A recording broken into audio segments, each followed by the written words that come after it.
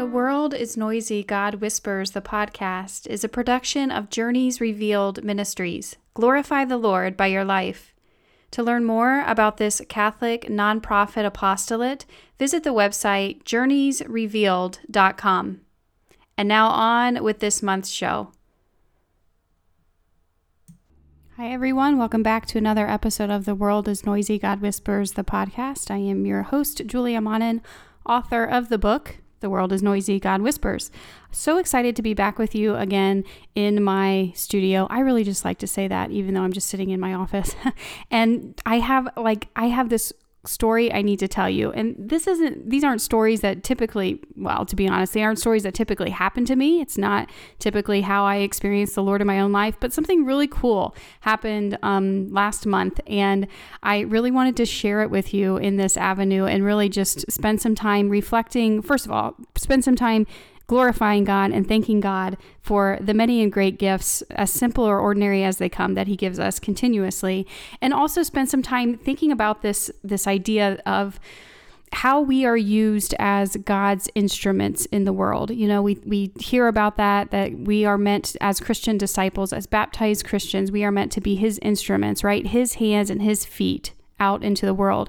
And so oftentimes we get confused about what this might look like. We see or we read about, the lives of the great canonized saints, and we think, well, I can never do that, or I'll never be that great. And so we just write this whole instrument thing off altogether and say, well, since I can't do these great things, then I can't do anything at all. And of course, that's not true. So I want to share this cool story with you of the Lord at work in my life this past month, and then also give us something to chew on this month in terms of what this actually means to be an instrument in the Lord's hands and to go out being His hands and being His feet, perhaps not in great ways, but in these ordinary little ways, day in and day out in our life.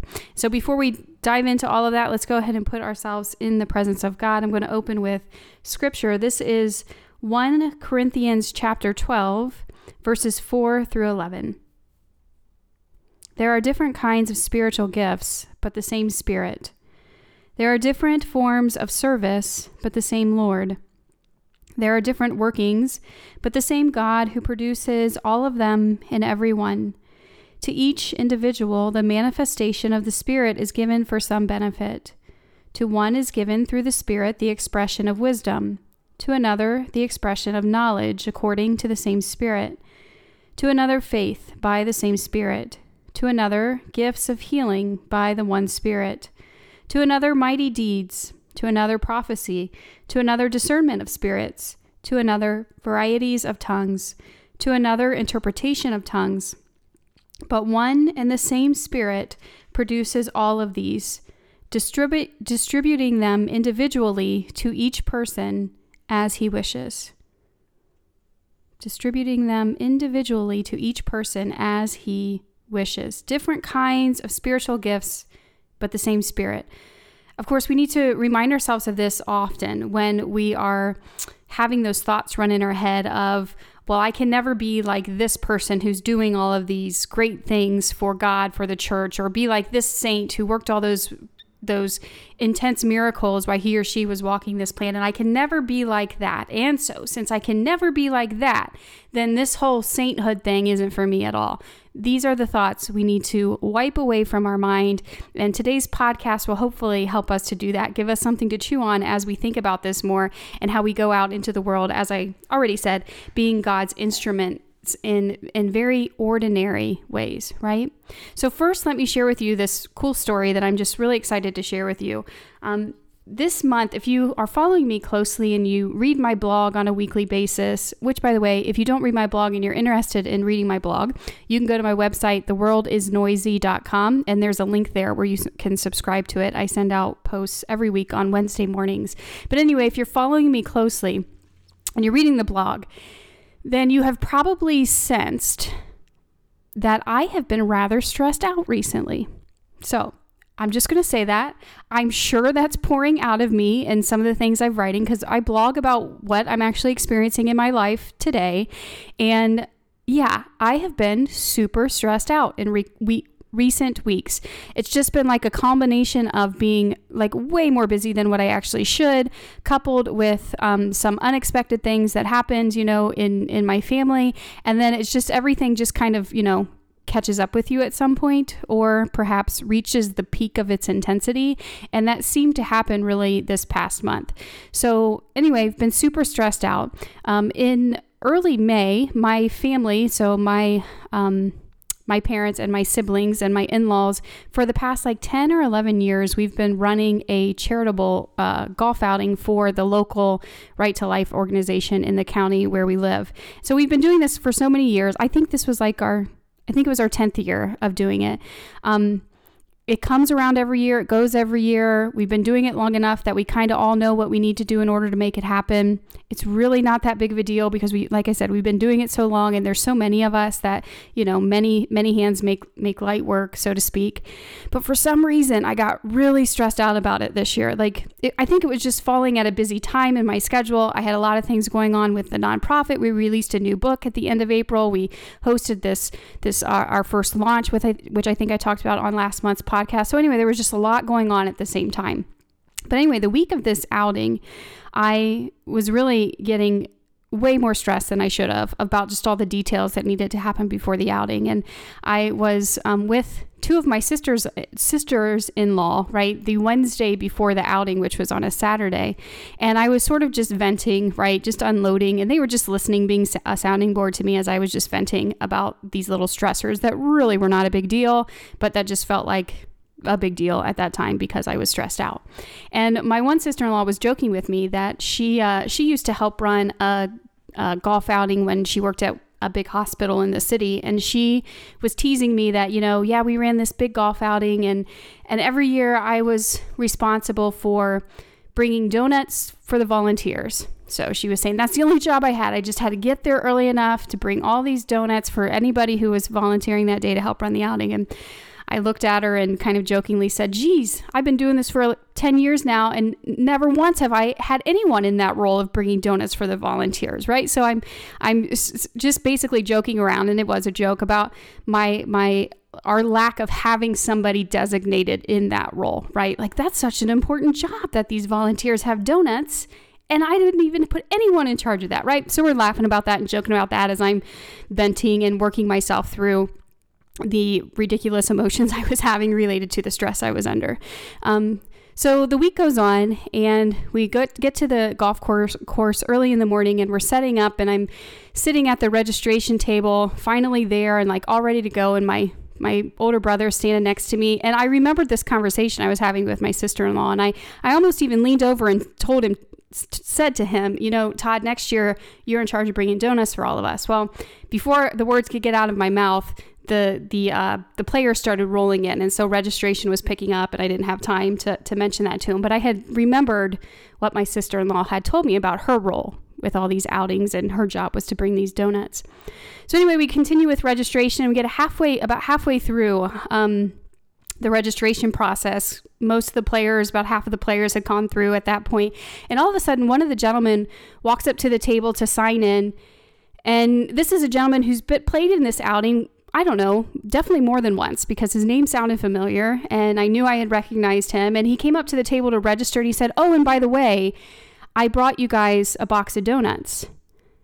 You guys, my jaw dropped to the floor. I said, what? You brought us donuts? Yeah, it's not a big deal, but I just brought all of you guys, any of you guys who are up here working or putting this on, that, any of you that might want them, I've got a box of donuts sitting over there on the table. And he was pointing to the table. I about lost it. I looked over at my niece who was helping me run the registration table, and I'm like, Lydia, what?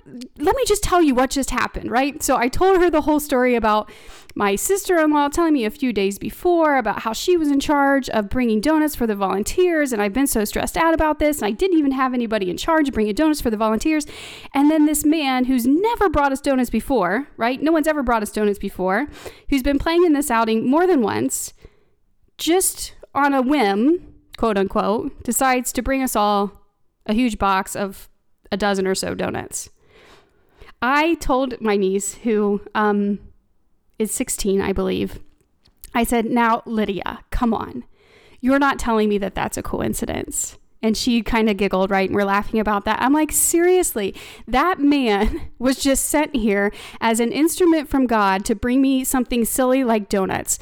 And I really took that as like a sign that God was like laughing at me in some way because I've been stressed out about stupid things that I shouldn't be stressed out about, but also reassuring me that like, I've got you. Like, all is fine. I took care of signing somebody up to bring the volunteers donuts this year. And also, I'm taking care of a lot of other things too. So breathe and relax, right? And rejoice. So I really wanted to come on the show this month to really tell you that cool story, because God doesn't typically work in my life that way. I've heard of people who he totally does. Like, I need $3,600 and I go to the mailbox and there's $3,600. Or, I've heard of things happening like that before. But generally speaking, this type of stuff isn't how the Lord speaks to me in my own life. But this time I definitely heard loud and clear. And it was just like, again, just a moment of peace and even laughter at how silly I had been with the weight of all this stress and how ridiculous I was making things out to be, which really were not a big deal at all. And anyway, just that little chuckle of, I took care of the donuts for you. So that's my big, long way of sharing with you the donut story. And so what does this actually have to do? Because I do have a point with all of this, besides just sharing that story with you. What does this actually have to do with who we are as instruments in God's hands? Okay, so this man, whose name was Terry, I believe, has no idea, probably, because I haven't told him this story yet because I didn't have time after the outing was over, what a profound way, by bringing us donuts, he was an instrument in the Lord's hands to me. And I want to point out to you guys that so often the same is true with us when God uses us, when God sends us out into the world. Yes, sometimes we are consciously aware of the fact that we are trying to be his instruments in the world. We're trying to be his loving, peaceful presence. We're trying to be his voice of truth, perhaps. So we're trying to spread his goodness and his truth and his beauty in the world around us. And we're making a conscious effort to do that. And there's so many times where, like I said, quote unquote, we, on a whim, we do these things, or we smile at this person who we're passing in the street, or perhaps we open the door for somebody as we're walking into the grocery store. We do something like that where we're not really going out our way necessarily to try to be his instruments. And yet we have no idea the way that God might be using us. And so really what I want us to leave with this month is the reminder of that, to really spend some time in prayer, in thought, in gratitude about the little ordinary ways that the Lord might be using us to spread his truth and his beauty and his goodness in the world around us, to be these instruments, to be his hands and his feet in the world around us. And then perhaps also spending time in gratitude for the people in your own life who have been these instruments, right? The people in your own life who have showed up at just the right time, or smiled when you really needed to smile, or let you vent when you really just needed to vent for the day, right? Or told you it was all going to be okay when that's exactly what you needed to hear, that it was all going to be okay. So spend some time in gratitude, thanking God for sending these instruments into your life, recognizing that this is God answering prayers. We show up to prayer. We say, God, I'm so stressed out. Make this better for me. Fix this for me. Undo these knots in my life. And then these ordinary things happen. And if we're not paying close attention, we don't give credit to where credit is due. This truly is God answering our prayers. It truly is God, in my story I just told you, signing somebody up to bring donuts for the volunteers, right? It truly is him answering these prayers, of course, through us, through people like you and through I. And so keeping that in mind, let's wrap up the podcast this month with a reflection that's in my book, Volume 1 of The World is Noisy, God Whispers. This is reflection number 105. And if you want to follow along, if you have the book in front of you, you can find it on page 185. It reads, I have a problem not overdoing things. Yeah, I'm always tempted to push for more. I'm always tempted to say things like, that's not good enough, Julia, you can do better. I'm always tempted to think that what I'm doing, no matter how quote unquote big or how quote unquote good it is not big or good enough. Sure, this quality of striving keeps me moving forward and motivates me to always do my best, but I lose balance with it often. Yeah, I often take it way too far. How do I know? Well, instead of it motivating me, it often belittles me. I know this belittling is not from God. Yeah, I know letting this healthy quality of being self-motivated turn into a disordered passion telling me my best isn't good enough is not a working of my Almighty Father. That's why, as soon as I recognize this negative self-talk, I quickly run to God for help. What's going on? I ask him. Why does everything always have to be bigger with me? Why does it always feel like my best is not and never will be good enough? Help me, Lord. Help me overcome this temptation to want to doubt you by doubting myself. Free me from the lies running through my head. Show me the truth that is in my heart. Well, after conversing with God like this, following one such moment of heavy temptation to beat myself up recently, 2 saintly stories came to mind. The first was of a young girl whose life powerfully influenced the great Archbishop Fulton Sheen. Her story meant so much to him that when he was asked late in his life who inspired him, she was the one he gave credit to. Yes, she, an 11-year-old girl who was, quote-unquote, nothing and nobody to the world around her, inspired the man who inspired millions. And just what did this young nobody do? Well, after witnessing our Lord in the form of consecrated hosts being abused, thrown, and scattered on the ground during a time of war and persecution, she put her own life at risk by returning each evening to the place of desecration to lovingly adore him and properly consume each one. According to the priest who could see her doing this night after night from his cell, on the evening she consumed the final host, she was spotted by the guard, who then immediately put her to death. The second is of a person who played an important role in the conversion of the great Saint Ignatius of Loyola, the founder of the Jesuits. When Ignatius, then a Spanish knight from a noble family, was in his family castle recovering from a severe wound he had received while fighting in battle, he asked for something to read. Since no one could find a worldly book that interested him, someone handed him what was available, a book on Jesus and the saints. That someone didn't write the book or teach a class on it or follow up with Ignatius after he had read it to discuss it further. Not that we know of anyway. No, that someone just handed a recovering man a book, and that single action was enough for the Spirit to go to work in the life of the man who later changed the church and therefore the world she lives in forever. On the surface, these stories may seem to be completely unrelated to the questions I was asking God in prayer. But as I continued reflecting on them, I soon realized why they were the 2 stories that God brought to mind. You see, I had been doubting what kind of a difference I could make in the world, since I'm just one lowly person whose actions, even if they were great and saintly, would be nothing more than a drop in the bucket in the grand scheme of things. But God reminded me through these stories that we don't all have to be doctors of the church or founders of religious movements or great popes to make an impact on the world. No, God's measure is different than ours.